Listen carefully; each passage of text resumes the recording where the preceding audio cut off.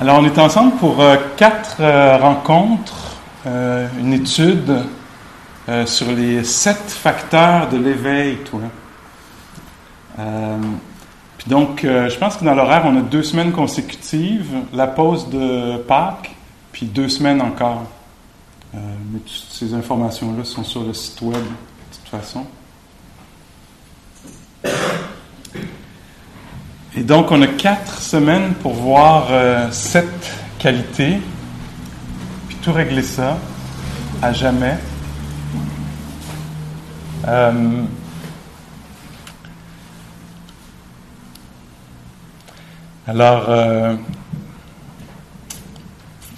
Pourquoi ça pourquoi ça les 7 facteurs de l'éveil? Je ne sais pas pour vous, mais c'est de mon point de vue. Pourquoi j'ai choisi ça? En fait, moi j'enseigne là depuis, peut-être presque 14 ans, je pense. Je ne suis pas sûr. 13 ans. Et puis je vois que, à la fois dans ma pratique personnelle, de la méditation, de la pleine conscience, du dharma, des enseignements du Bouddha, et dans l'enseignement, dans le rapport aux étudiants, je vois que cet outil-là, des 7 facteurs, m'aide énormément. Donc, dans la pratique personnelle, puis dans le rapport aux étudiants, quand je parle avec les étudiants de la pratique, pendant les retraites, entre autres, là, c'est surtout à ce moment-là où je jase avec les gens, c'est une façon pour moi, comme prof, d'évaluer ce qui se passe, puis si on est sur le chemin, puis de voir qu'est-ce qui manque, qu'est-ce qu'on pourrait inviter, qu'est-ce qui ferait qu'il y aurait les conditions justes pour qu'il y ait une compréhension plus profonde de la réalité qui se développe. Hein? Parce que les 7 facteurs de l'éveil, ce sont des qualités mentales qui sont nécessaires, on pourrait dire, qui doivent être présentes. Elles doivent tous être présentes de façon équilibrée pour qu'il puisse y avoir le développement de la sagesse. Alors, ce que je vais présenter ici pendant les prochaines semaines, je vous invite à checker ça pendant que j'en parle pour voir, attends, voir, oui, c'est donc bien intéressant, est-ce que c'est vrai dans ma vie ou pas? Puis après ça, la chose la plus intéressante, ça va être de tester ça dans la réalité. Donc, en retournant chez soi ce soir, pendant la semaine, que ce soit au travail, dans le rapport avec les autres, ou dans votre pratique quotidienne, puisque vous allez bientôt tous vous engager à pratiquer quotidiennement pendant les prochaines semaines. Alors, ce sera un moment un peu d'étudier ça là, dans la vie, là, puis voir est-ce que ces qualités-là peuvent m'aider. Donc, c'est ça, moi je vois, oui, au-delà de ça, dans ma pratique, il m'aide, mais dans ma vie aussi, dans ma vie de quelqu'un qui est occupé à faire des affaires qui sont sur la liste, dans ma vie de quelqu'un qui est en relation de différentes façons avec différentes personnes, là, dans différents rôles, que ce soit le fils ou l'amoureux, ou le prof de, ou le voisin de, ou le consommateur, ou etc. Alors, dans ces endroits-là aussi, je trouve que ça devient très intéressant, ces qualités-là. Donc, si je me fie un peu aux instructions du Bouddha, il nous inviterait à devenir très intéressés par la présence et l'absence de ces qualités-là dans notre expérience, c'est-à-dire dans l'assise, là, dans la méditation, mais dans notre vie quotidienne. Checker un peu. Donc, retirer peut-être les lunettes de ce que je veux puis ce que je veux pas dans la vie, que l'autre fasse ça ou qu'il fasse pas ça, puis mettre plus les lunettes, évaluer les choses en termes de comment est celui-ci, celle-ci ici. Est-ce qu'il y a la présence de cette qualité-là ou est-ce que cette qualité-là est absente? Toujours, ça, il faut le signer sur le contrat avant de sortir, sinon moi, je n'enseigne pas. Toujours dans le non-jugement. Parce qu'on pourrait très bien, quelle opportunité, toi. Tu viens ici pour te trouver un nouveau set de 7 qualités que tu n'as pas pour te blâmer. Tu sais? Fait que là, je suis venu, j'ai payé pour me développer un outil pour me taper dessus. Tu sais? Ah, regarde, l'équanimité, où l'équanimité? Là? Alors, ça serait surtout la chose à ne pas faire. Là, hein? Alors, on vient faire une étude de certaines qualités qu'on en parle, déjà c'est puissant. Dans les textes, vous allez dire, ouais, mais c'est quoi les maudites qualités? Qu'on en parle, on en parle, mais on n'en parle pas. Dans les textes, le Bouddha semble parler de ça, qu'une façon de développer ces qualités-là, c'est d'en parler, de leur donner du temps d'antenne, on pourrait dire, hein? Au lieu de donner du temps d'antenne aux autres affaires qu'on fait habituellement, là, s'éparpiller, s'inquiéter, etc., de donner du temps juste à réfléchir comme ça, à considérer ces qualités-là, c'est une façon de les cultiver. Alors on est déjà là, c'est déjà un succès qu'on se soit inscrit, c'est déjà qu'il va y avoir le développement de ces qualités-là. D'ailleurs, juste une autre travers qui me traverse l'esprit, une autre façon aussi de les développer, le Bouddha dit « Tiens-toi avec du monde qui ont ces qualités-là. Si tu veux les développer, trouve du monde qui les ont, tiens-toi proche. » Ça va se refiler comme ça. C'est ce qu'on peut faire, les êtres humains, les uns pour les autres. Hein. On est un peu poreux, là. Hein. On s'influence, on s'inspire, on peut s'éduquer les uns les autres, là, si j'utilise ce mot-là, ce verbe-là. Est-ce qu'il était nommé sur la fiche, les qualités, ou pas? Ah, c'est encore plus de suspense. Et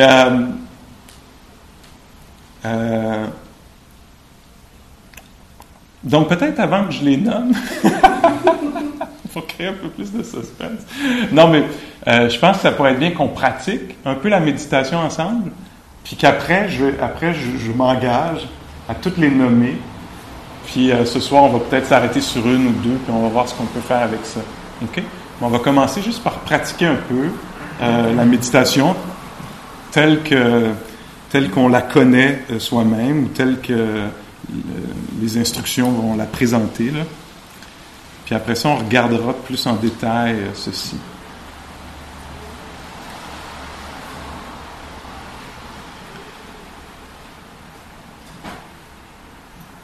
Alors, faut pas, au moment de méditer, il ne faut pas essayer d'être un bon élève ou une bonne élève ou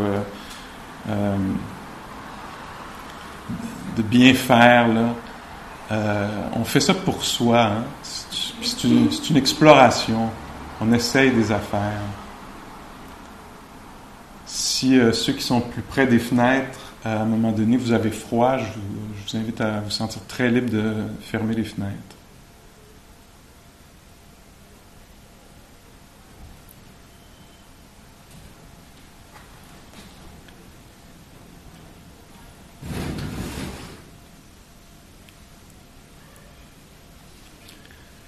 Puis donc, la pratique qu'on fait ici de la pleine conscience, on n'essaye pas en fait d'atteindre quoi que ce soit.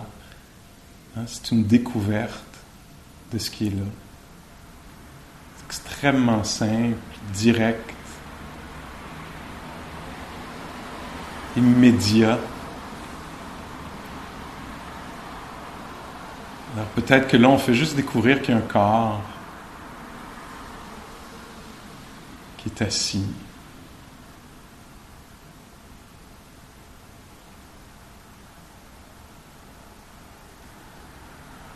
Il devient très lucide dans ce sens-là.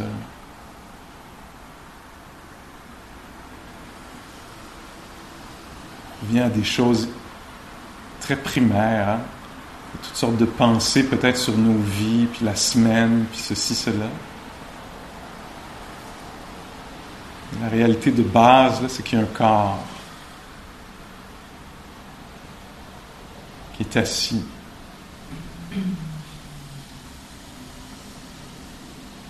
Qui est respirant.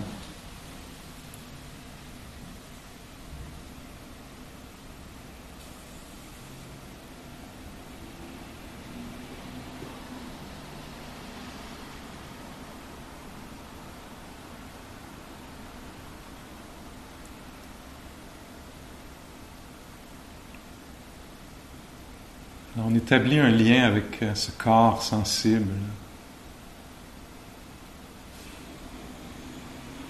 Sensible au chaud, au froid. Ça a lieu présentement, ce dont je parle.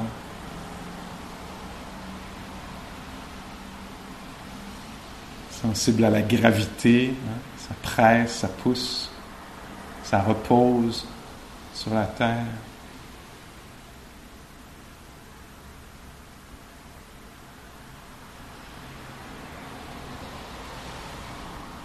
Sensible au mouvement, hein, on sent bien le ventre qui se gonfle, se dégonfle, le mouvement de l'air qui entre et sort du corps.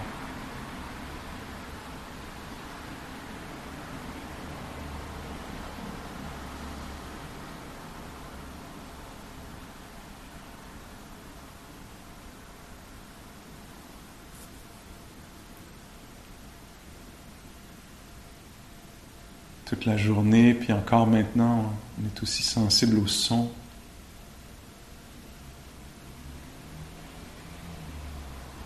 Constamment touché par le silence ou les vibrations, ou les bruits, les voix.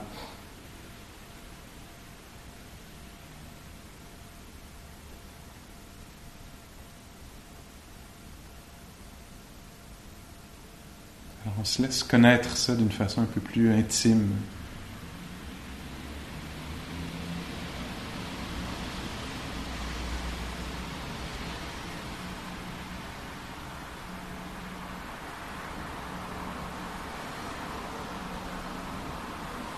L'expérience d'être vivant, sensible.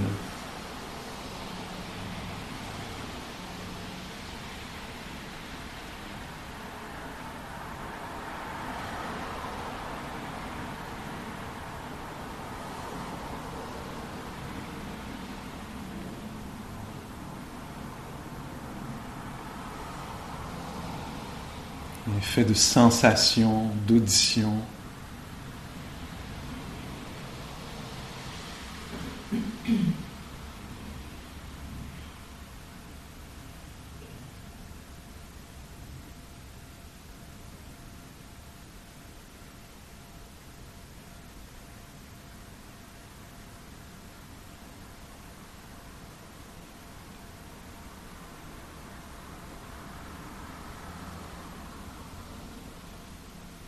On essaie de voir si la rencontre avec le réel peut être amicale, bienveillante.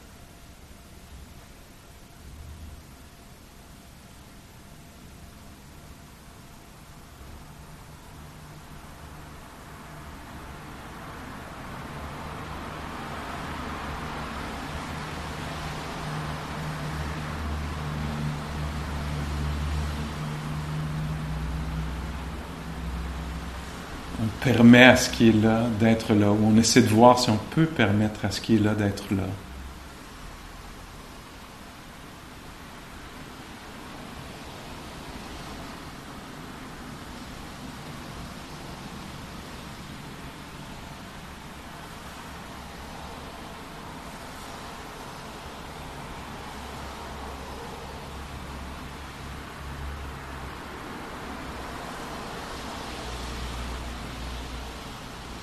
Amical dans le sens de pas jugeant, de pas dans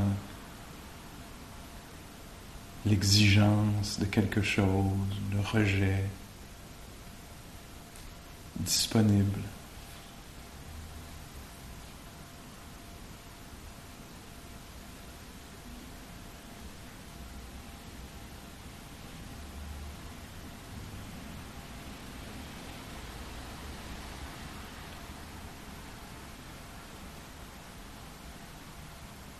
Si on veut ancrer son attention, on peut se laisser connaître les mouvements du souffle, du ventre.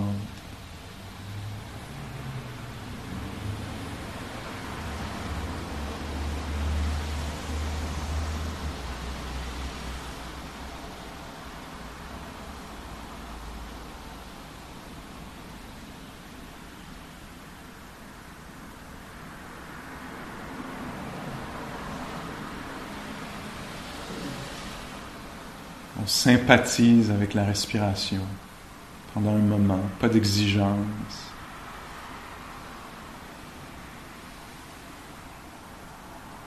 Juste la rencontre.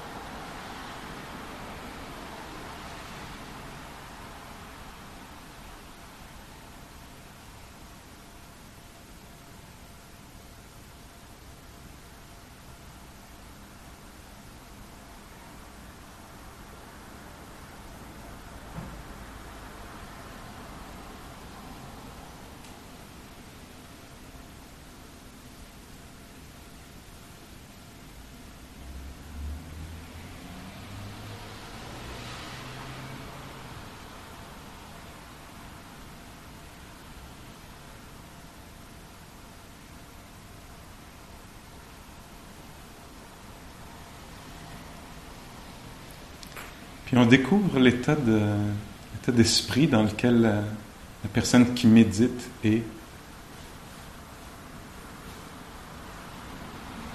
Encore une fois, sans jugement, hein, c'est factuel. On peut préoccupé, endormi, agité, calme. Une attitude attentive peut-être, friendly.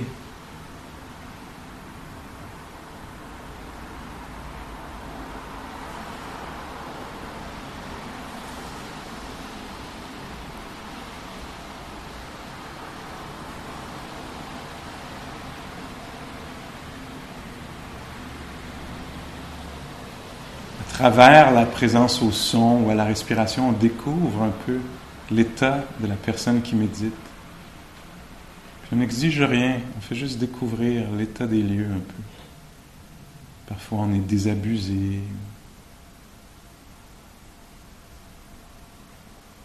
Parfois on est amusé. Parfois c'est neutre là-dedans. Irrité ou particulièrement calme. En écoutant les sons ou en ressentant la respiration, on découvre comment est la personne qui médite.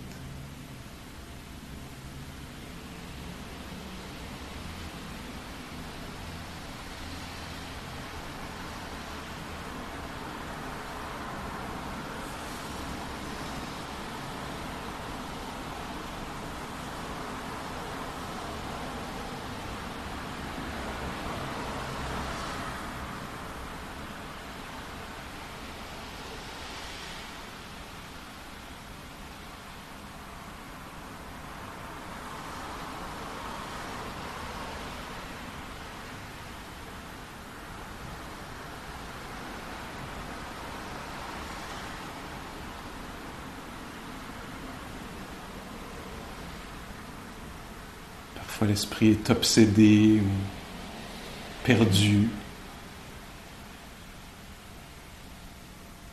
Parfois particulièrement attentif.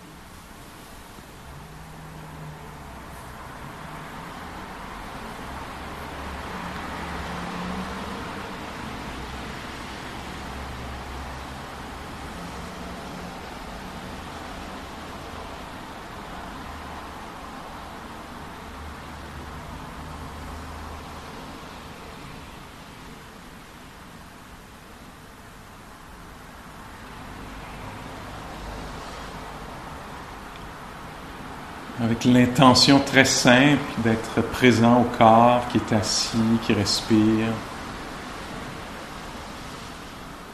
On découvre si c'est très discursif là-dedans, si ça a beaucoup de choses à dire, ou si c'est plutôt silencieux, si c'est flat ou éveillé. Juste encore un moment de présence à ce qui se passe.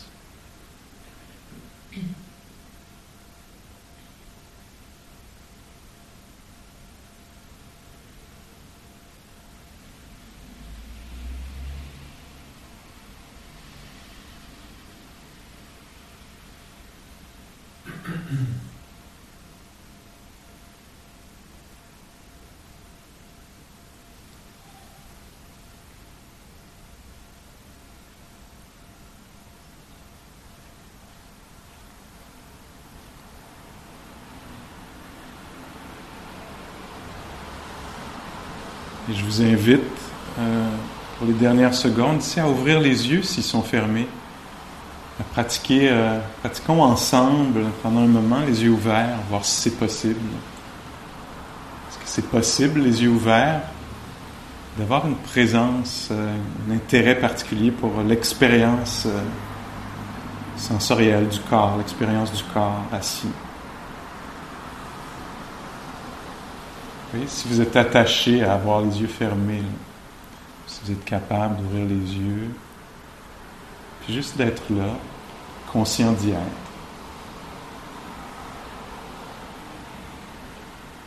Sensible peut-être à la respiration.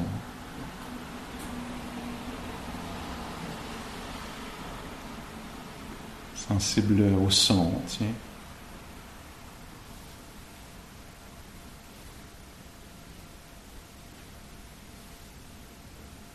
Puis sensible à l'état intérieur. Des fois c'est plaisant là-dedans, des fois c'est déplaisant être là-dedans.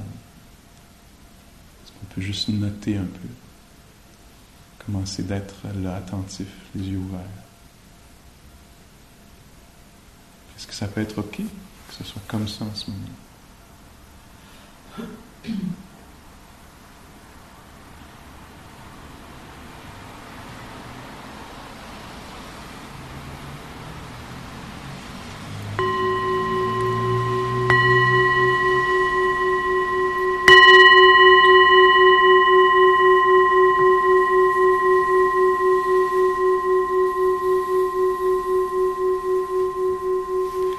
OK, merci.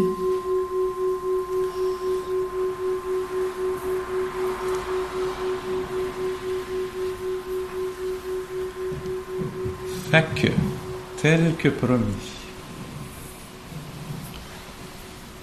Alors, dans un de ses enseignements, le Bouddha a enseigné pendant, je pense, 45 ans.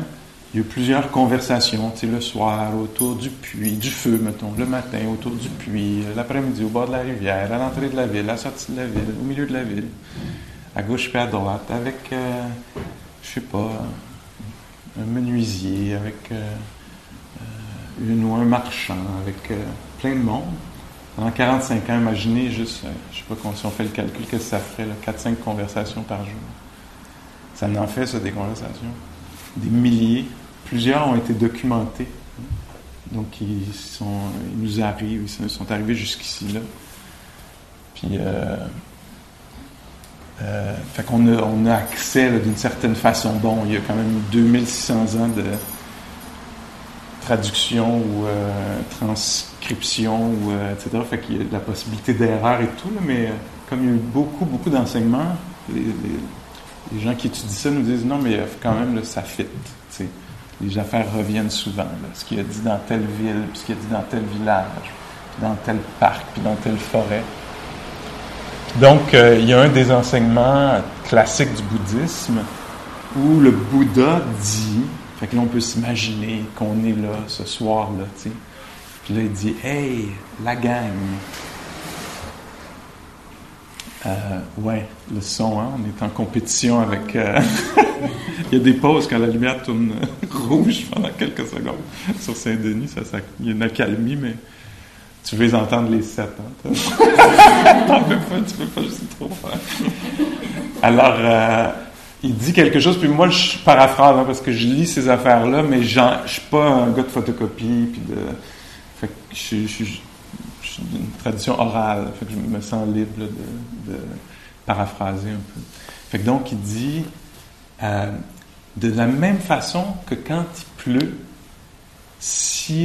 quand les gouttes d'eau tombent, quand la pluie tombe dans la montagne, les gouttes d'eau vont rejoindre un ruisseau qui va rejoindre éventuellement un plus grand ruisseau qui va rejoindre, à un moment donné, un lac qui va tomber dans une rivière, qui va se retrouver dans le fleuve Saint-Laurent, puis qui va finalement se retrouver dans l'océan, de la même façon. Puis là, il descend les 7 facteurs de l'éveil. Alors, c'est présenté d'une façon linéaire ou progressive, ou cause à effet, là. Une qualité menant vers l'autre. Alors, on va essayer de l'étudier comme ça, mais c'est présenté aussi de d'autres façons. Mais voici celle-ci ce soir. Il dit de la même façon que l'eau fait ça, là, la goutte d'eau en tombant, on le voit bien, ça a du sens, hein? Et donc, lui dit de la même façon, un esprit qui prête attention, là, c'est le facteur numéro 1, la gang de la pleine conscience, qu'on va essayer de définir ensemble un peu ce soir. Alors, quand un esprit prête attention, il y a des particularités là, à cette attention-là. Alors, quand un esprit prête attention à quelque chose, naturellement, de la même façon que la goutte d'eau va se joindre à un ruisseau, naturellement, l'attention va faire naître la curiosité. Si je donne mon attention généreusement à quelque chose, il y a quelque chose qui va ressortir qui va tout à coup m'intriguer. Tu sais, mettons, je dis là, plancher, la gang. Tu sais. On n'a pas encore remarqué le plancher de chez Verpranel. On regarde, fait, mon Dieu, c'est de la coque de bois. En regardant, tout à coup, en prêtant attention, il y a quelque chose qui va ressortir. Puis, tout à coup, naturellement, on dit, naturellement, l'esprit va être intrigué. La curiosité va naître.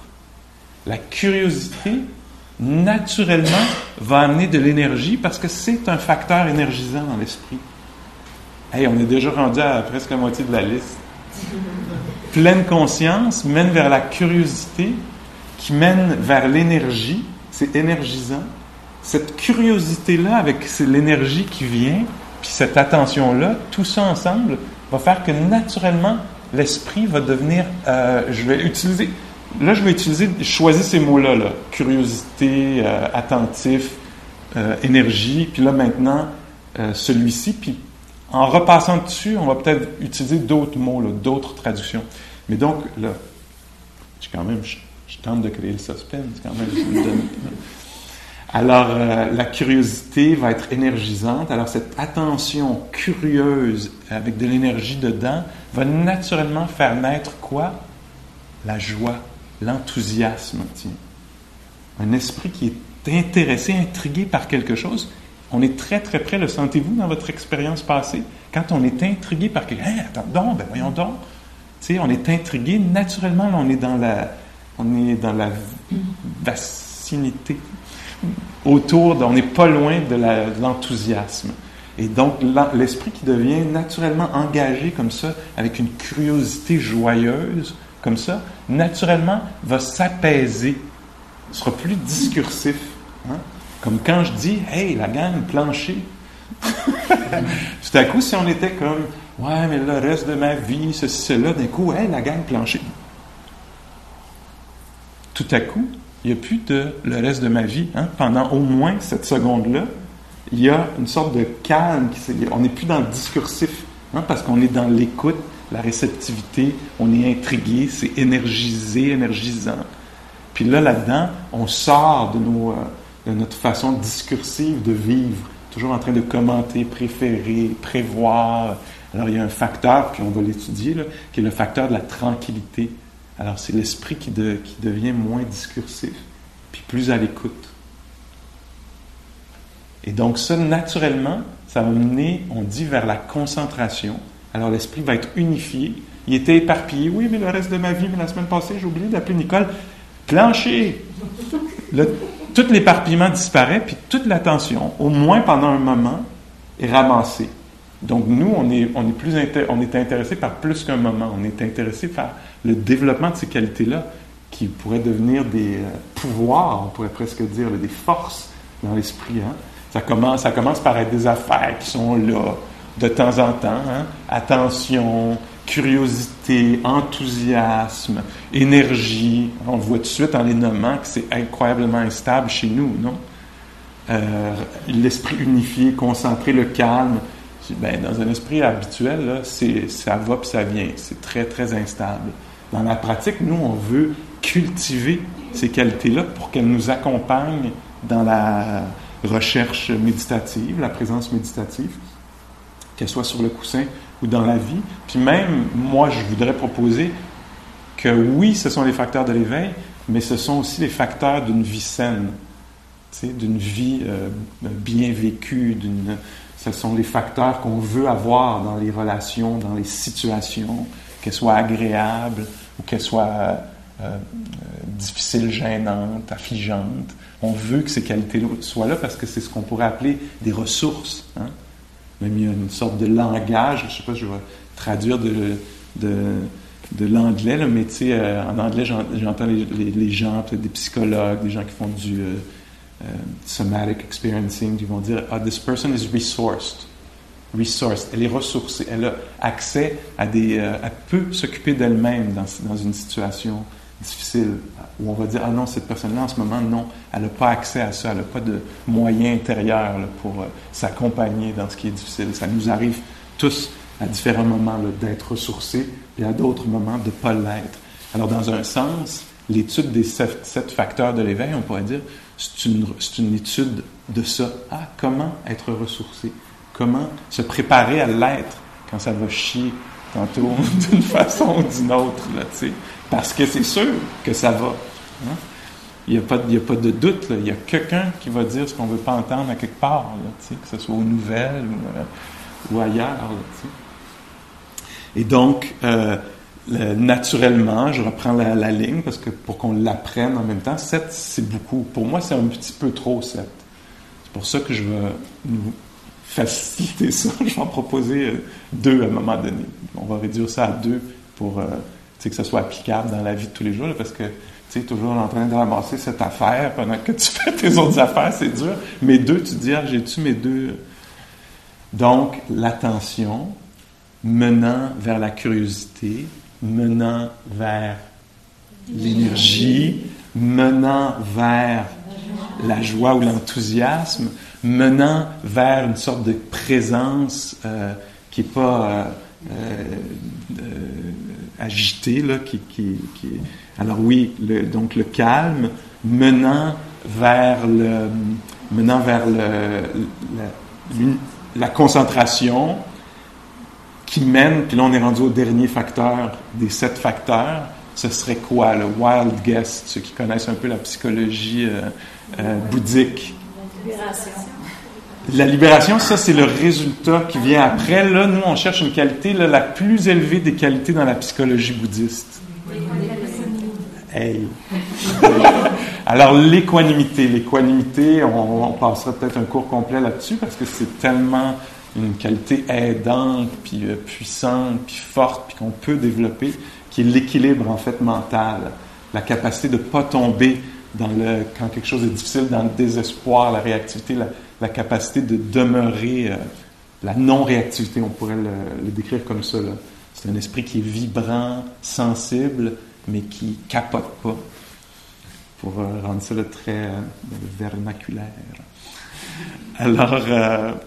Alors, les voici, ce sont les 7 facteurs de l'éveil présentés d'une façon linéaire qui est très, très, très classique dans la psychologie bouddhiste. Et donc, si on pratique la méditation, par exemple, si on va faire une retraite de méditation sur quelques jours, plusieurs jours, imaginons-nous là, qu'on fait 1 semaine de retraite, 2 semaines de retraite de méditation, ce serait ce qu'on verrait se développer là, d'une façon très, très palpable.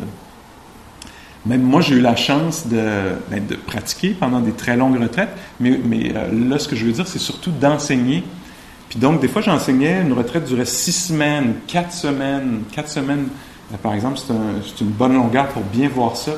J'étais absolument épaté, rendu à la 4e semaine, là, ou à quelque part, c'est à différents moments pour les différents individus, on pourrait dire, mais il y a un moment là, où est-ce que, pour la plupart des gens, quand dans des retraites de silence comme ça, où on médite pendant une douzaine d'heures par jour, entre l'assise et la marche, les gens viennent à tous les quelques jours faire un rapport de leur méditation. Alors, moi, j'ai la chance d'avoir un 20 minutes, on s'assoit ensemble, puis je te demande comment ça se passe dans le silence, là, tu sais, dans ta pratique, puis tu me décris ce qui se passe. Après quelques semaines, j'étais toujours très touché, même, je dirais, très touché, presque secoué de voir ça. Les gens arrivaient, et là, je les connaissais, parce que des fois, je les connais depuis plusieurs années, mais des fois, au moins, je les connais depuis les dernières semaines, pour les avoir rencontrés quelques jours, et les gens arrivaient pour s'asseoir, puis tout à coup, ça devenait presque, les êtres humains, des allégories, dans le sens où il y avait eux et leur personnalité, elle était là, mais ce qui devenait tout à coup à l'avant-plan, comme des fois ce qui est à l'avant-plan chez nous, ça va être la colère, la réaction, l'avidité, l'impatience. Hein? Et là, dans ces cas-là, les gens s'assoyaient, puis je disais, mon Dieu, c'est incroyable. C'est une expression vivante des facteurs, des 7 des fois, mais des fois d'un qui ressortait vraiment, comme je me disais, waouh, cette personne-là est tellement calme. Puis comme je vous disais dans les enseignements, on dit, si tu veux les développer, tiens-toi avec du monde comme ça. Des fois, moi j'étais le prof, Ces gens-là venaient faire leur rapport et je bénéficiais de leur pratique. Parce que, étant là, dans un calme, on voyait là, qu'il n'y avait pas d'agitation mentale, comme dans mon esprit à moi, il n'y avait pas ça. Et là, tout à coup, boum, j'étais plus capable moi-même, j'étais plus très discursif. On venait tous les deux très silencieux, tu sais. Puis là, je disais, excuse-moi, je suis en retard. C'est pas grave, Pascal. C'est une équanimité incroyable, un calme, une présence. Puis là, je leur parlais, puis donc j'évaluais ça en parlant aux gens. Je disais, c'est incroyable, il y a une présence qui n'est pas présent, puis d'un coup plus présent. Là. Il y a une présence soutenue, donc passant à travers les sept. Il y a une présence soutenue. La personne est vraiment engagée dans la rencontre, on le sent. Il y a de l'énergie, c'est pas genre... Tu sais, il y a de l'énergie, il y a une sorte de... Souvent, il y a de l'enthousiasme dans le sens où les gens disent « Wow, c'est tellement riche la pratique. Je vois tellement d'affaires. Il y a tellement de mauvaises nouvelles. » Je vois mon esprit, à quel point il est retard, ou je sais pas trop quoi, mais c'est pas dans la honte, ou c'est pas ça les facteurs qui sont présents là, dans l'esprit. C'est enthousiasme, puis donc il y a une sorte de calme, de stabilité, d'équanimité, puis une présence, c'est ça qui est soutenu, là, une concentration. Alors, c'est une façon là, que j'ai ce soir d'en parler, là. Puis c'était tellement beau, touchant. Des fois, les gens parlaient, puis j'avais les larmes aux yeux carrément, tu sais. Parce que aussi, ce que je trouvais beau là-dedans, c'est que quand j'étais avec les gens dans cet état-là, je me sentais complètement en sécurité. Et pour moi, ça, c'est un point très, très important. Je me disais, ces esprits-là sont stables, ça va pas péter de même, là, tu sais. Ça va pas... Tu sais, il va y avoir vraiment beaucoup de considération dans cet esprit-là, tu sais. Et il risque d'y avoir beaucoup d'honnêteté, d'authenticité, parce qu'il y a tout un set de qualités. Je veux dire, les portes sont grandes ouvertes pour toutes les qualités magnifiques de l'esprit humain, là, tu sais. Et donc, bon, ça, c'est une version, là. Une façon de diviser les sept qui pourrait nous intéresser en termes d'exploration, mais aussi pour s'en souvenir, en fait, c'est qu'il y a 3 qualités énergisantes, puis il y a 3 qualités calmantes. Les 3, comme je dis, c'est la gang des qualités énergisantes. Ça a l'air. Alors, non, moi, les qualités énergisantes, je les ai dans mon esprit souvent, sont là. J'ai plus tendance, vous avez peut-être déjà remarqué dans le passé ou ce soir, vous allez voir, Pascal, lui, tu sais, moi, ils sont là. Ils viennent facilement. Les autres qualités plus calmantes, j'y ai accès, je peux les développer, je peux les inviter, les pratiquer, mais naturellement, dans cette personnalité-là, il y a beaucoup d'enthousiasme, de curiosité, ces facteurs-là sont présents. Il y a d'autres personnalités, vous voyez la vôtre, il y a d'autres personnalités qui ont plus une stabilité, un équilibre, ou qui vont développer ça plus facilement. Mais bon. Donc, 3 qualités énergisantes, je les ai nommées, c'est la curiosité, l'énergie, c'est elle-même, puis l'enthousiasme ou joie. Ça, c'est 3 facteurs énergisants dans l'esprit.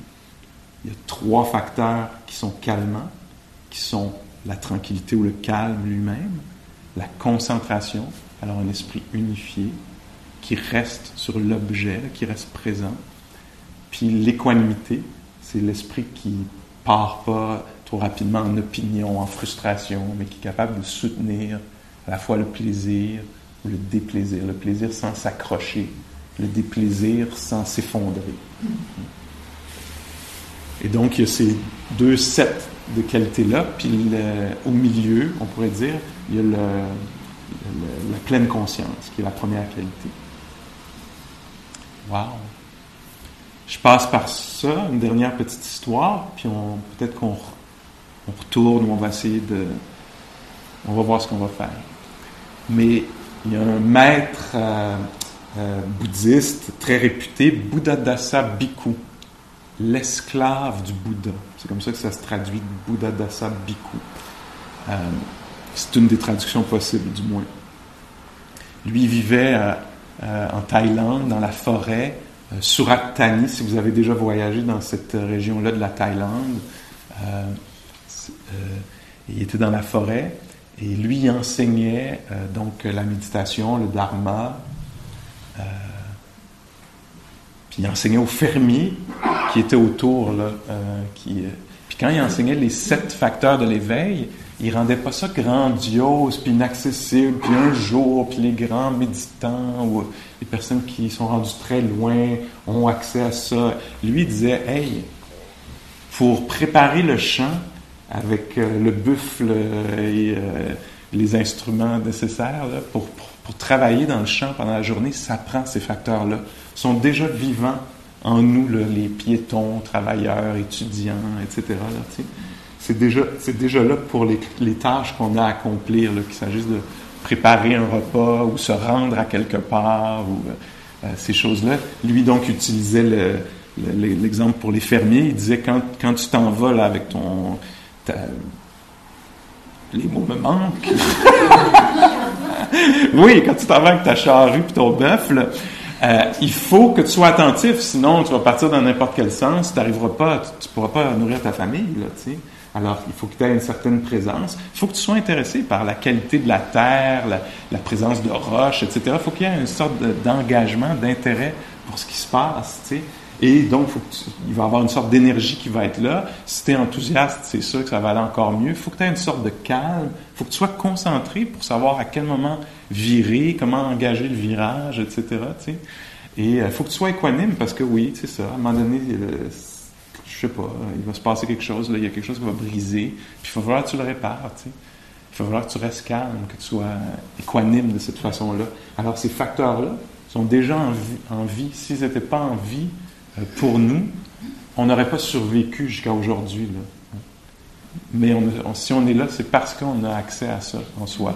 Je dis ça juste pour pas qu'on les place loin. Tu sais, on a des façons, des êtres humains, de concevoir les choses. Hein? Des concepts, comme là, il y a des choses qui sont présentées. Ah, un jour, j'aimerais... Non, c'est déjà vivant à gauche et à droite. Nous, on veut mettre un peu le focus là-dessus pour essayer, dans notre vie, de voir quand est-ce qu'ils sont présents, absents. Est-ce que je pourrais en inviter un à un moment donné dans une situation? Ah tiens, qu'est-ce que ça ferait si j'invitais ça? Est-ce que mon esprit a cette flexibilité-là de pouvoir inviter une qualité puis qu'elle devienne présente, vivante dans l'action, là, dans la chose à accomplir, dans la méditation, etc. Alors, voici. La première qualité, c'est la pleine conscience. La pleine conscience, c'est un champ quand même assez défini. Hein? C'est une attention qui est particulière.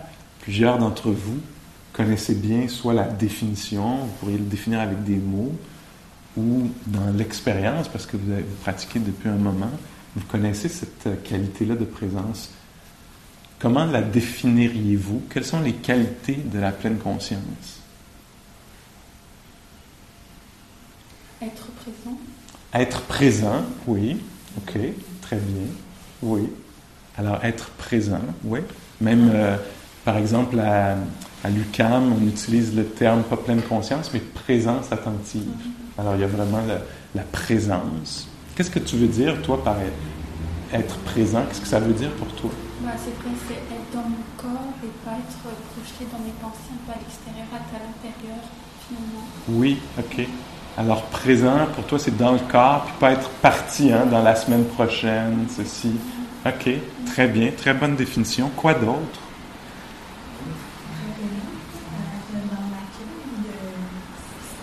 Oui, c'est une très belle formulation. Je vais peut-être te l'emprunter un jour, Karen.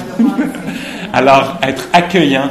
Être accueillant. Souvent, la façon dont on va le définir, c'est en disant que c'est une attention qui est non jugeante, qui n'est pas accompagnée par « ça ne devrait pas arriver », tu sais, qui accueille. Hein?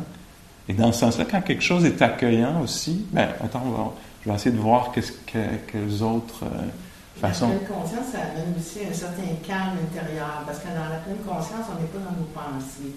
On est dans l'ici, le maintenant. Oui. Fait que c'est comme automatiquement, ça amène une certaine paix.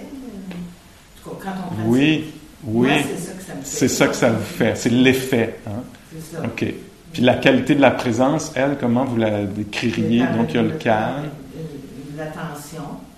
Être attentif à ce que l'on fait. Oui, très bien. quand on est attentif, on a une plus grande facilité de concentration aussi. OK. Alors, ces facteurs-là que je nomme, là, ils viennent naturellement. Hein? C'est un peu, moi, ce que je vous entends dire. Vous dites, avec la pleine conscience, il vient la concentration, il vient le calme. Oui. Alors, ils suivent naturellement. Fait que vous êtes d'accord avec le Bouddha qui dit que l'eau, etc. Oui, ça, c'est sûr. Mais c'est bien, parce que là, on voit qu'un des facteurs, c'est que peut-être que ça prend faut le vouloir, mais vouloir avoir ces qualités-là, c'est pas assez. Alors, il faut engager un peu de temps de pratique. OK. Est-ce qu'il y avait autre chose que vous voudriez dire à propos de la pleine conscience? Peut-être. C'est aussi tourner vers le monde, c'est aussi engager dans notre quotidien avec les autres et dans notre comportement au quotidien.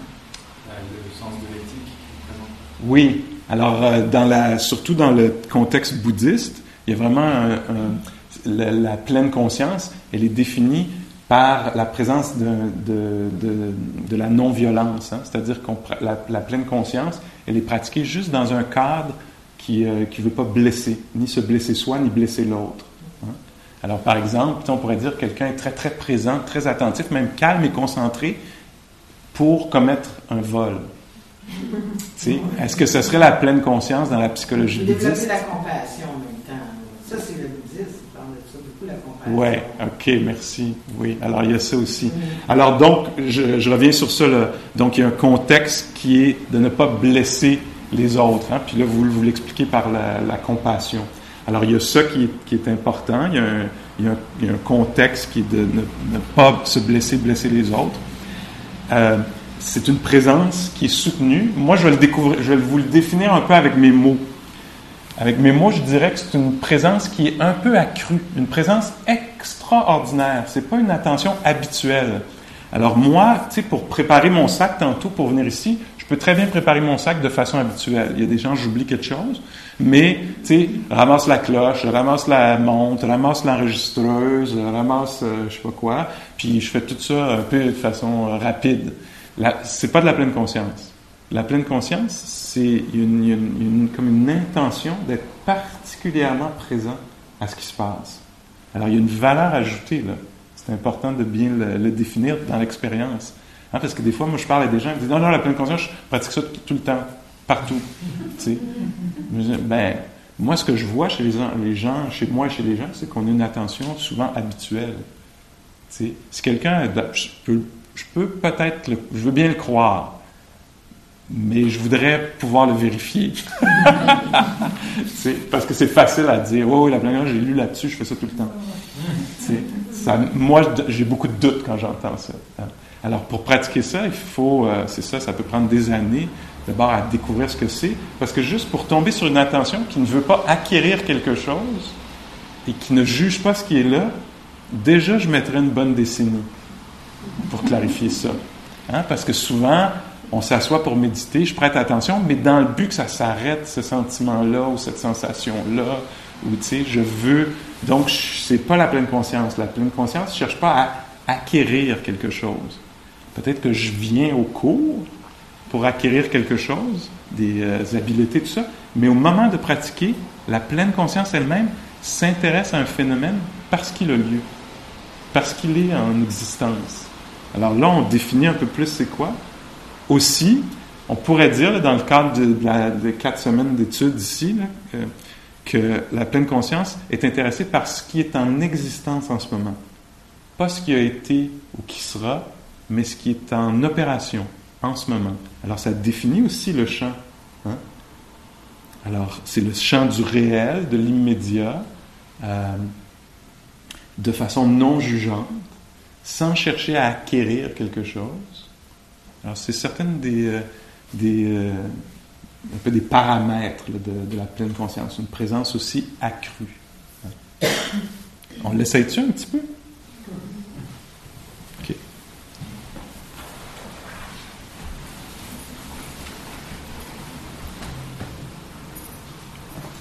Alors, on peut pratiquer ça en étant debout, assis sur une chaise, sur un coussin.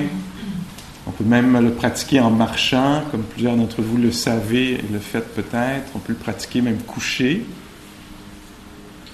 Alors, si vous voulez, par exemple, vous mettre debout pour les premières minutes de la méditation, sentez-vous libre de le faire.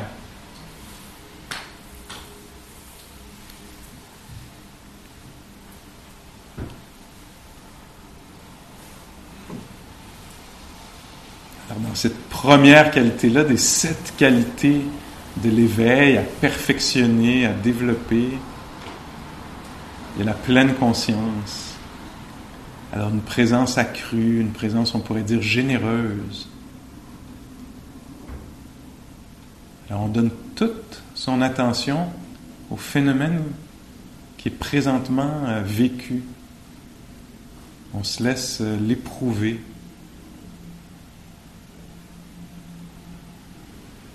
Alors, par exemple, là, si je dis un corps qui est assis, alors, on tourne toute notre attention vers ça. On ne garde pas un peu d'attention pour régler les autres affaires de la semaine. Hein, il y a une forme de renoncement là-dedans. On renonce. Le Bouddha l'exprimait en disant on renonce momentanément à tout ce qui concerne le monde. Notre histoire passée, future.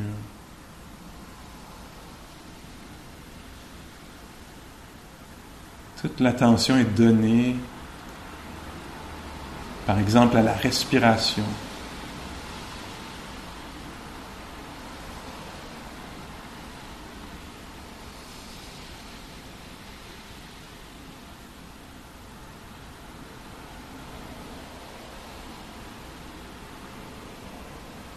Cette pleine conscience-là, elle est des fois, parfois décrite comme de l'eau. De l'eau qui... Quand l'eau rencontre un objet, elle en fait le tour, hein? Un peu, on pourrait dire, l'embrasse, l'étreint, l'objet. Si l'objet est poreux, l'attention, l'eau entre à l'intérieur de cet objet-là, une éponge. Alors notre attention c'est pas une observation éloignée, distanciée, hein, d'un phénomène. L'attention entre à l'intérieur du phénomène, entre dans le ventre. Si c'est un endroit que vous voulez aller visiter.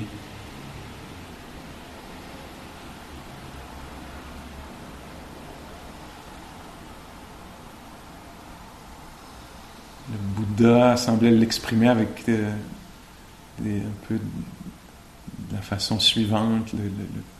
Le ventre est connu de l'intérieur du ventre.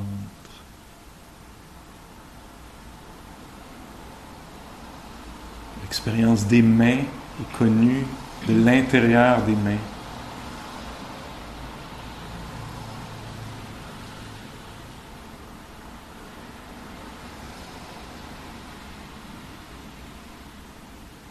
Parfois, on a l'impression que notre intelligence est dans la cabosse, là, dans le crâne, derrière les yeux, dans la tête.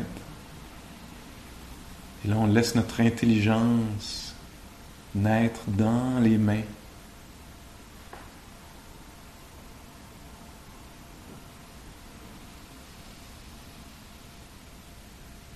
Dans le bas du corps, les jambes, le bassin, les pieds.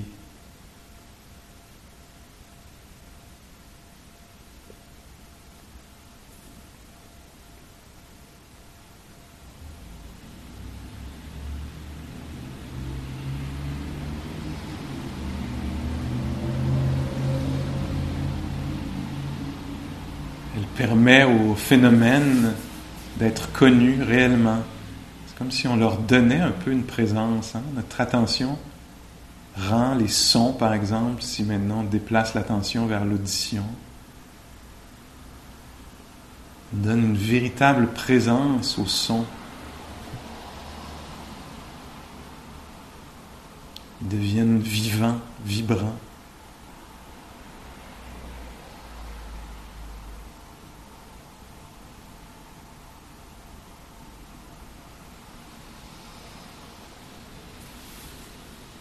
On dit que notre attention n'a pas de forme, de couleur, de poids, de grandeur, de texture. Et c'est comme ça que notre attention peut révéler un son parfaitement, ou une sensation comme le gonflement du ventre en ce moment.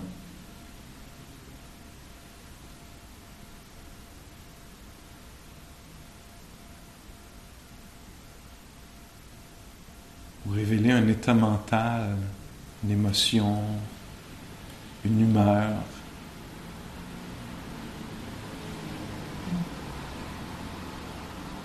Alors on peut découvrir, par exemple, ce que c'est que d'être attentif. Ou préoccupé.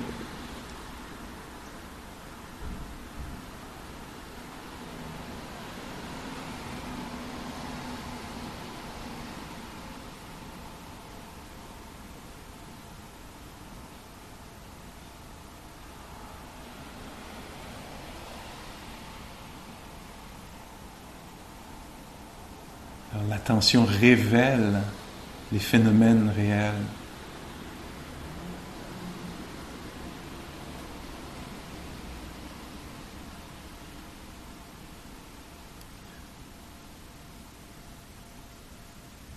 Encore une fois, c'est pas l'idée des mains. On plonge en dessous de l'idée des mains pour découvrir l'expérience des mains. Qu'est-ce que j'appelle les mains?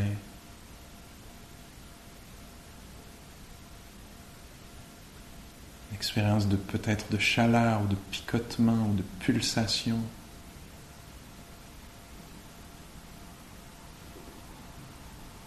De toucher ou de lourdeur.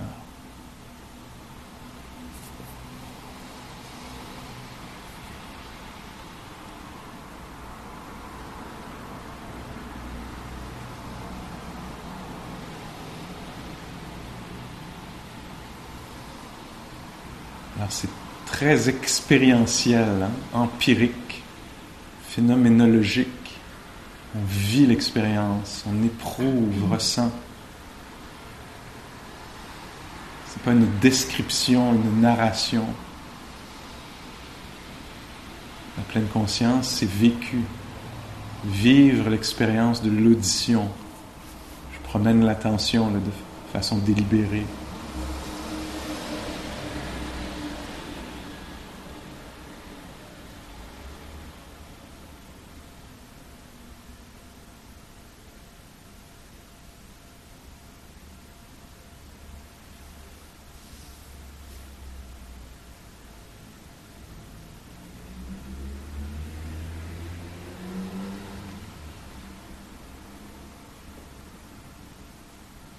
Ça favorise une sorte d'intimité avec les phénomènes, qu'il s'agisse de l'audition, de l'expérience, de ce qui est vécu peut-être dans la poitrine, si vous voulez aller dans cette région-là.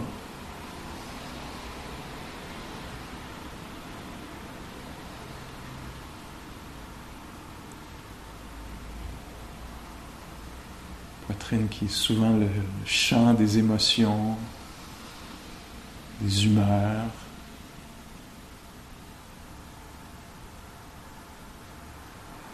Parfois c'est dégagé dans cette région-là, parfois c'est contracté, pogné, parfois c'est spacieux.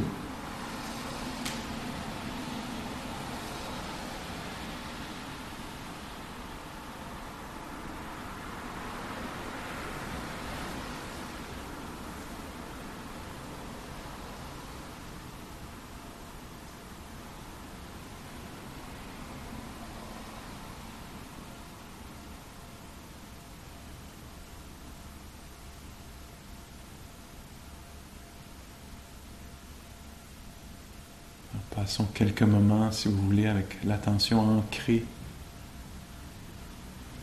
dans la respiration. Alors notre attention épouse, embrasse le souffle, le révèle. On pourrait pourrait presque dire devient le souffle.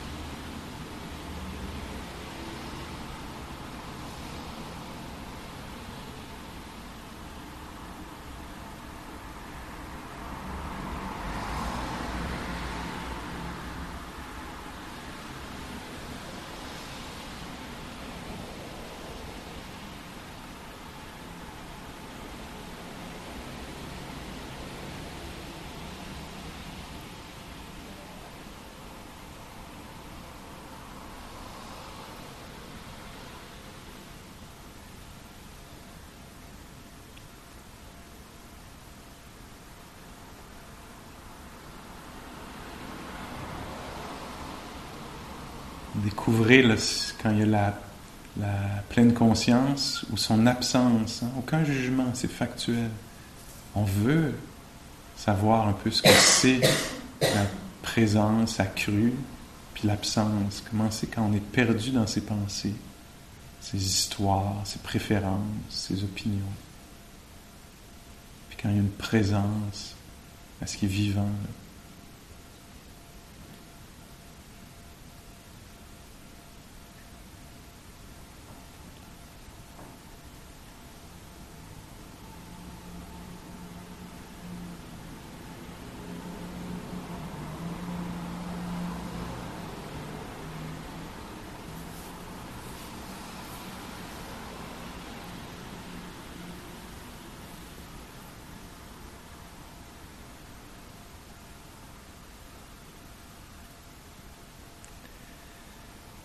Et est-ce qu'on peut être en pleine conscience avec les yeux ouverts? Alors c'est une invitation à l'essayer, parce qu'on pourrait faire une association malheureuse entre pleine conscience et les yeux doivent être fermés. Alors est-ce que les yeux ouverts, on peut s'intéresser au phénomène présent? Au phénomène de l'audition?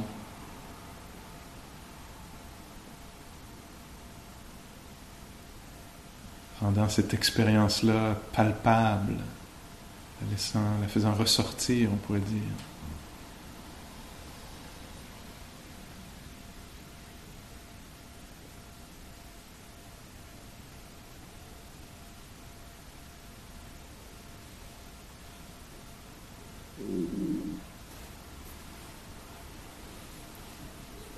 Je sonne la cloche pour indiquer la fin de la méditation formelle, mais si vous voulez demeurer pleinement conscient, ce serait un très bon choix de vie.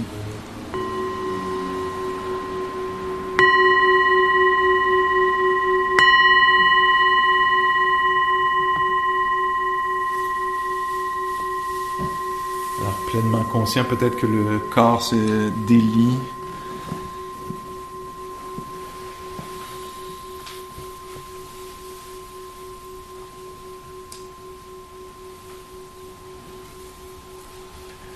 Une autre façon, une autre qualité de la pleine conscience qui va nous aider à reconnaître sa présence ou son absence, là, c'est pas une attention qui est blasée. Hein? C'est pas comme « Ah ouais, ça fait longtemps que je médite. » Ou « À quelle heure ça finit? » On n'est pas là-dedans. Là. Hein? C'est une attention qui est fraîche. Hein?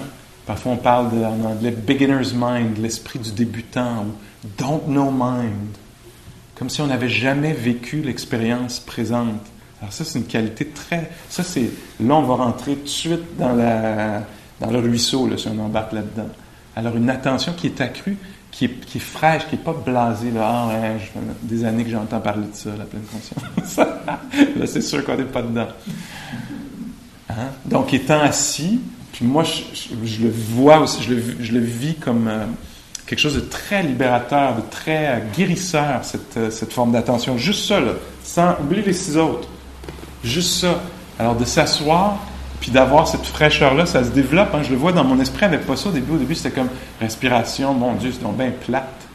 Tu sais, vas-tu passer d'autres choses dans leur méditation, tu sais? Alors que là, maintenant, je m'assois, puis c'est toujours comme, waouh, qu'est-ce que c'est que d'être dans un corps? Avant, je n'avais pas ça, c'était être dans un corps, je sais c'est quoi. Voyez-vous ça? Ça, c'est pas de la pleine conscience. Là. Alors, tout à coup, d'être là, puis de se dire, ah, tiens, qu'est-ce que c'est que d'être dans un corps? Qu'est-ce que c'est que de respirer? Qu'est-ce que c'est que d'entendre? Alors, il y a un aspect de fraîcheur là-dedans qui est très libérateur. Libérateur de quoi? De l'ennui, d'être blasé, d'être éparpillé, pas noter ce qui se passe. Hein? Alors, c'est ça, là, c'est invité à... Dans les instructions, quand on... Bon, moi, j'ai pratiqué beaucoup dans des retraites. Alors, les exemples, je vis la vie aussi, là, mais ce qui m'a marqué dans mes premières années de pratique, c'était en retraite, quand les enseignants disaient, tu sais, j'arrivais pour faire le rapport de ma méditation assise, puis ils me disaient, attends, étais-tu là quand tu as enlevé tes souliers, quand tu as ouvert la porte, étais-tu là? Puis je disais, non, je m'en venais de parler. Ah ben non, si tu n'étais pas pleinement conscient en entrant dans la salle, ça ne m'intéresse pas, va-t'en. Ouais, non, mais j'ai plein d'affaires que je veux raconter sur la méditation assise. Je disais, ben non, tu n'étais même pas pleinement conscient en arrivant. Tu sais, va-t'en. Parce que quoi? J'avais ouvert la porte de façon habituelle, j'avais enlevé mes souliers de façon habituelle. Alors, une façon de voir la pleine conscience, c'est qu'on ferait rien de façon habituelle. On ferait rien de façon inconsciente. Il y aurait une conscience accrue, ce qui a l'avantage de donner de la texture aux choses. Hein? Et donc, les gens, je vais revenir beaucoup avec les retraites parce que les exemples forts me viennent de là, mais les gens vont décrire, wow, je me souviens, à un moment donné, en fait, je cuisinais pendant les retraites, j'étais cuisinier, puis je me rappelle qu'il y a quelqu'un qui avait dit à la fin de la retraite, qu'est-ce que tu mets dans le gruau? Tu sais, ton gruau, Pascal, est tellement bon, j'aurais pu être dans la méprise, me dire, mais je savais bien que c'était qu'est-ce qu'on met dans du gruau, là? De l'eau bouillante avec un peu de sel, puis de l'avoine, là, tu sais, puis that's it, tu sais. Puis l'ingrédient particulier, c'était quoi? C'était la présence de la personne qui mangeait, tu sais. Puis des gens qui disent ça, tu sais, qui disent, ah mon Dieu, le goût du riz, tu sais. Alors qu'avant, pour moi, le riz, c'est juste le support pour le reste, tu sais. Puis je m'en occupe pas tellement, tu sais. Puis là, tout à coup, il y a une attention accrue, généreuse. Hein? C'est comme si on ralentit un peu pour noter la chose, tu sais. La sensation de la poignée de la porte quand on l'ouvre. Ah, c'est du métal froid. On pourrait facilement dire, non, mais ça ne m'intéresse pas. Moi, ce qui m'intéresse, c'est l'éveil. Tu sais, ben, l'éveil, mon amour, ça va passer par être éveillé quand tu ouvres la porte. Quand tu plies la couverture, quand tu attends pour mettre tes souliers, tu sais, d'atteindre tes bottes. Qu'est-ce que c'est cette expérience-là, tu sais? Alors, c'est une attention accrue à la réalité qui fait que c'est l'attention des fois qu'on a quand on tombe en amour tout à coup. Ah! Tu sais, ou quand on va en voyage, par exemple, dans un lieu qu'on n'a jamais vu, puis là, tout était... Mais c'était la qualité de ta présence aussi. Alors, est-ce que tu peux l'apporter dans ton quotidien? Ça va être très, très libérateur, ça. Hein? Je me souviens que un de mes profs disait qu'il s'assoyait régulièrement avec un des membres de sa famille.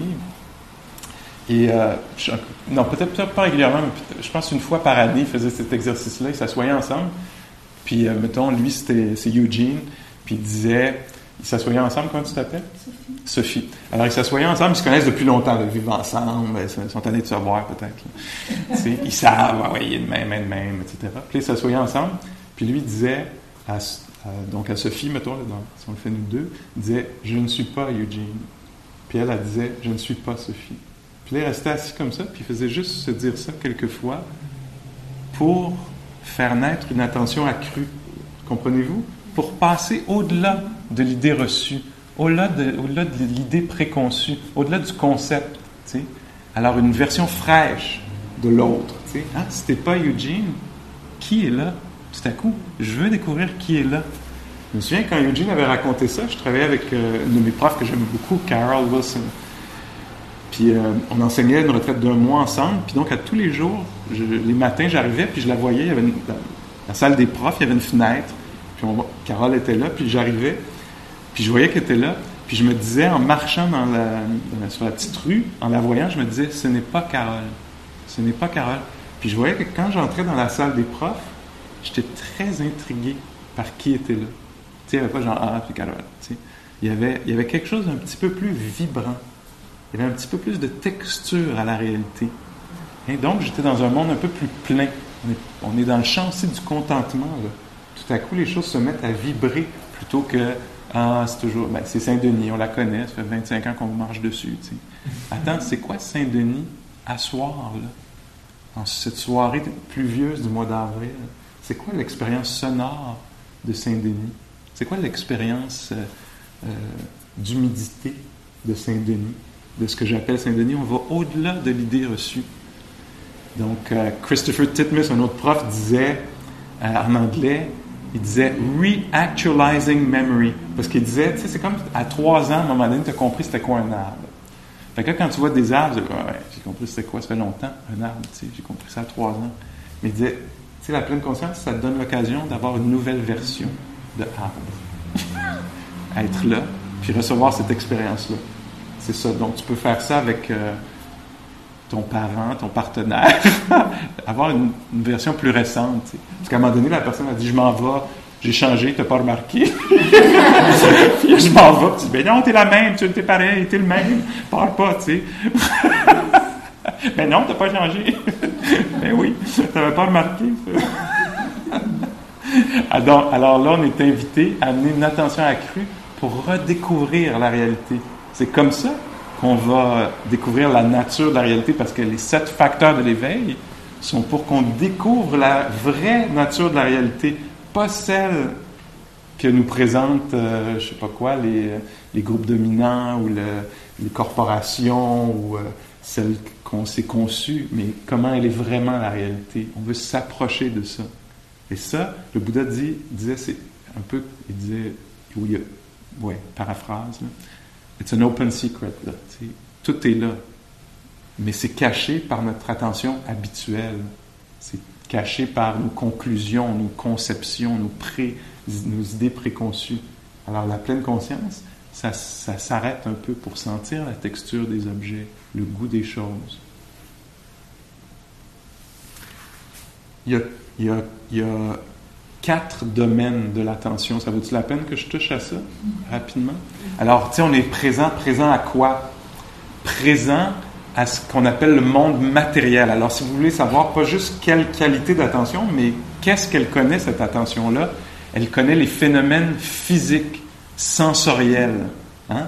Alors, quand on pratique la méditation, ici, je dis, devenez conscient de l'audition, devenez conscient de la respiration, du chaud, du froid, du corps assis, ou du corps plus tard en mouvement, qui marche, qui est debout, qui est assis. Ce sont tous des phénomènes physiques.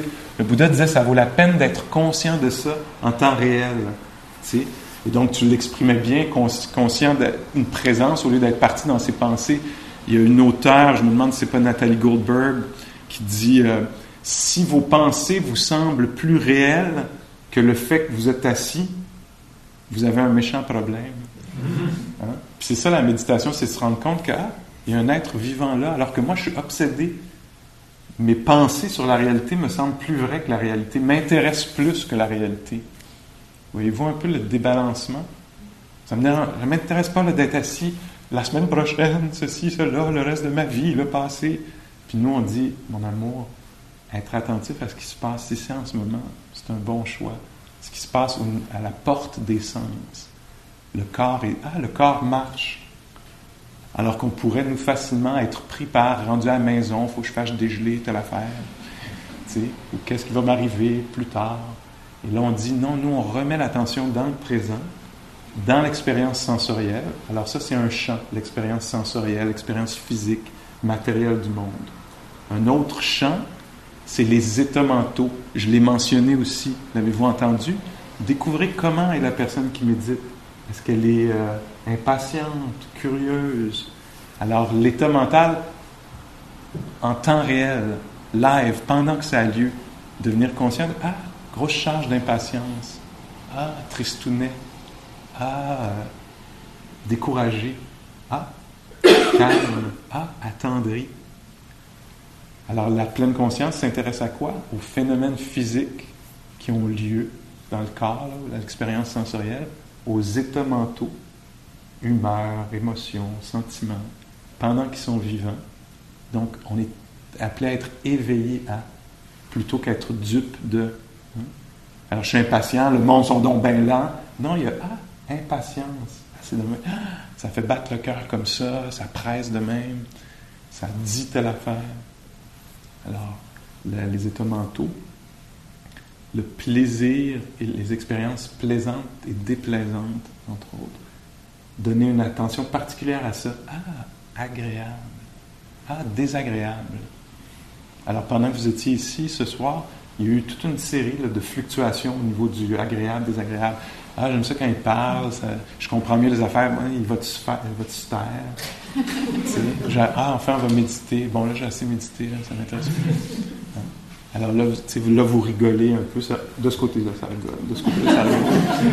Alors, vous rigolez un peu. Puis là, tantôt, vous rigolerez plus parce que là, il va y avoir trop de monde dans la porte pour les bottes. Donc là, tout à coup, ça va être une expérience désagréable. Alors, le Bouddha nous disait, tiens, tu peux être conscient que tu es debout, que tu es impatient, puis particulièrement intéressé par l'expérience du désagrément, du déplaisir puis du plaisir.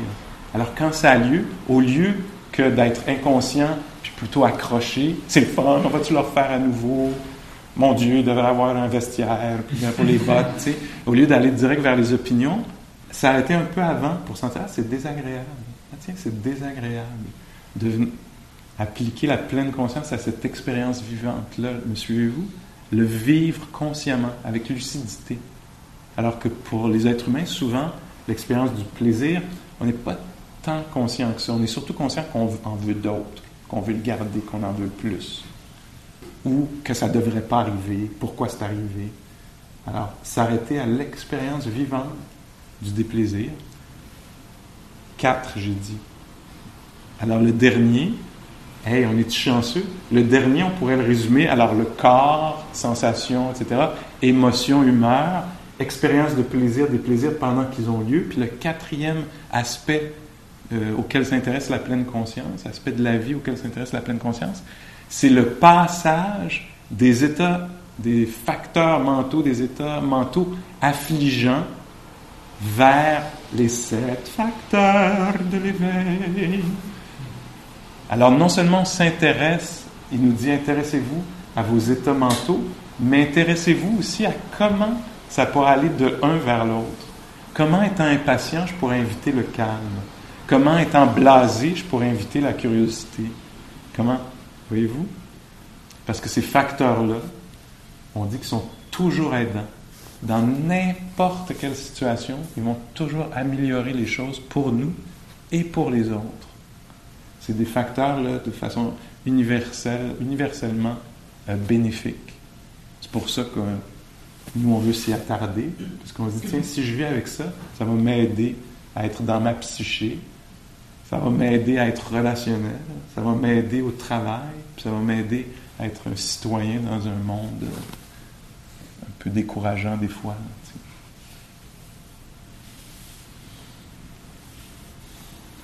Ben, c'est ça, qu'est-ce que tu veux, c'est ça la forme que ça a pris à soir. Comprends-tu juste un petit moment, un petit 30 secondes, quand tout à coup ça veut bouger, peut-être? Juste un moment pour laisser se déposer les paroles, puis voir qu'est-ce que ça veut dire pour moi la pleine conscience ou la présence attentive en ce moment.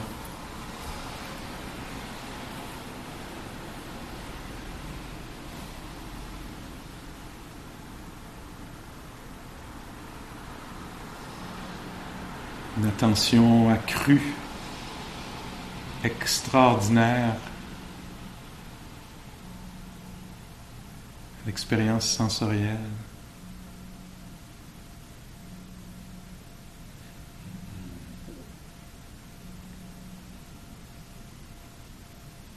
Peut-être une sensibilité à l'état intérieur.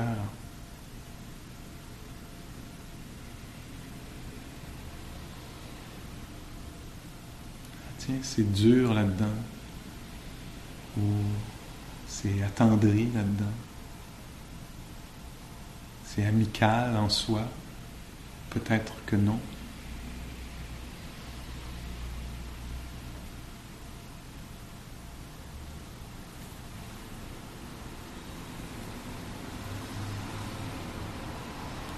Est-ce que l'expérience immédiate est agréable ou désagréable? Ou peut-être, c'est aussi une possibilité, ni l'un ni l'autre, plutôt neutre dans ce sens-là.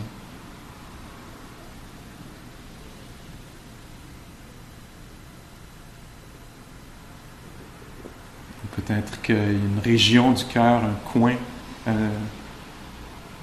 du corps, pardon, une région du corps où c'est désagréable, une douleur. Est-ce qu'on peut laisser ça être connu?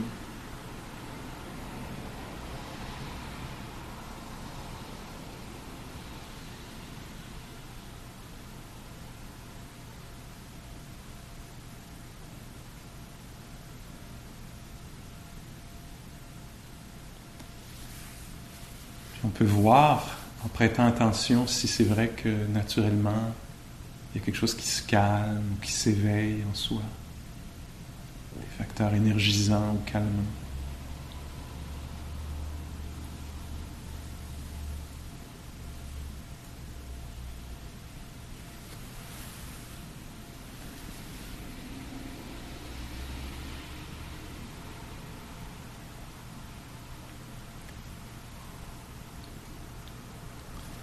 Dernier petit moment de pleine conscience ici, si vous voulez, ce soir, le son de la cloche. Essayez de voir si vous pouvez l'entendre, plutôt que juste reconnaître le concept, l'idée que la méditation est finie. Alors vivre l'expérience du son et peut-être aussi du sens.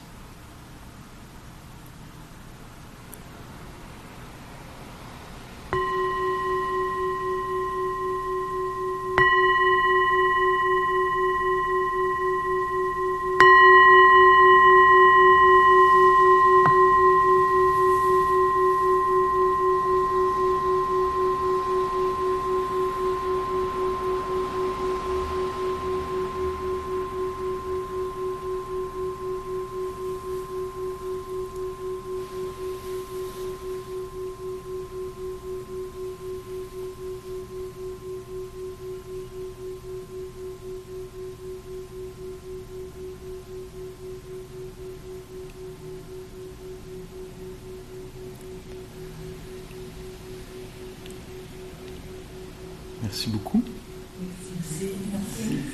Alors cette semaine, moi je vous encourage à vous asseoir quotidiennement, au travail, sur le bol de toilette, dans le sofa, sur un coussin, dans une chaise berçante, à quelque part, puis prenez quelques minutes, 5 de plus que ce que vous preniez déjà dans votre pratique quotidienne. Certains, ce sera peut-être 5 minutes, peut-être 10, 15 minutes, plus, et développez cette pleine conscience-là, étudiez-le pour vous-même. Qu'est-ce que ça veut dire pour vous? Quelle est la présence? Quand c'est présent, quand c'est absent, comment raffiner cette présence-là? Donc, de façon formelle, s'il vous plaît, ça va rendre ce qu'on fait là très puissant de le faire quotidiennement. Vivez-vous 10 minutes de plus tôt s'il faut, mais couchez-vous pas 10 minutes plus tard. C'est rendu trop tard, je pense. En tout cas, vous faites-le.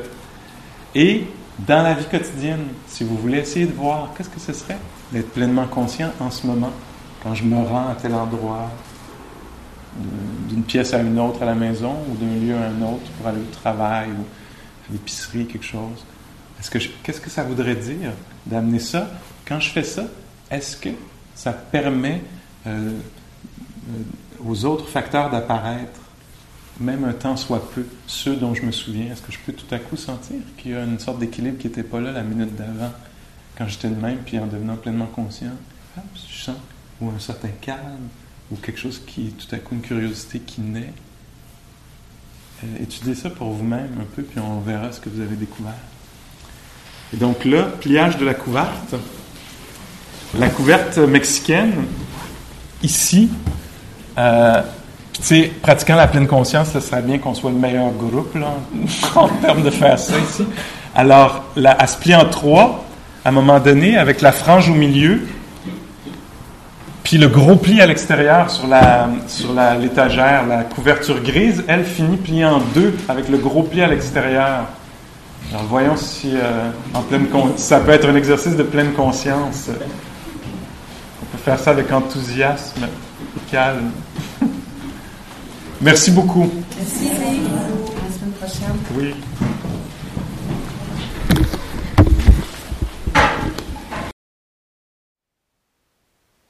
Thank you for listening. To learn how you can support the teachers and Dharma Seed, please visit dharmaseed.org/donate.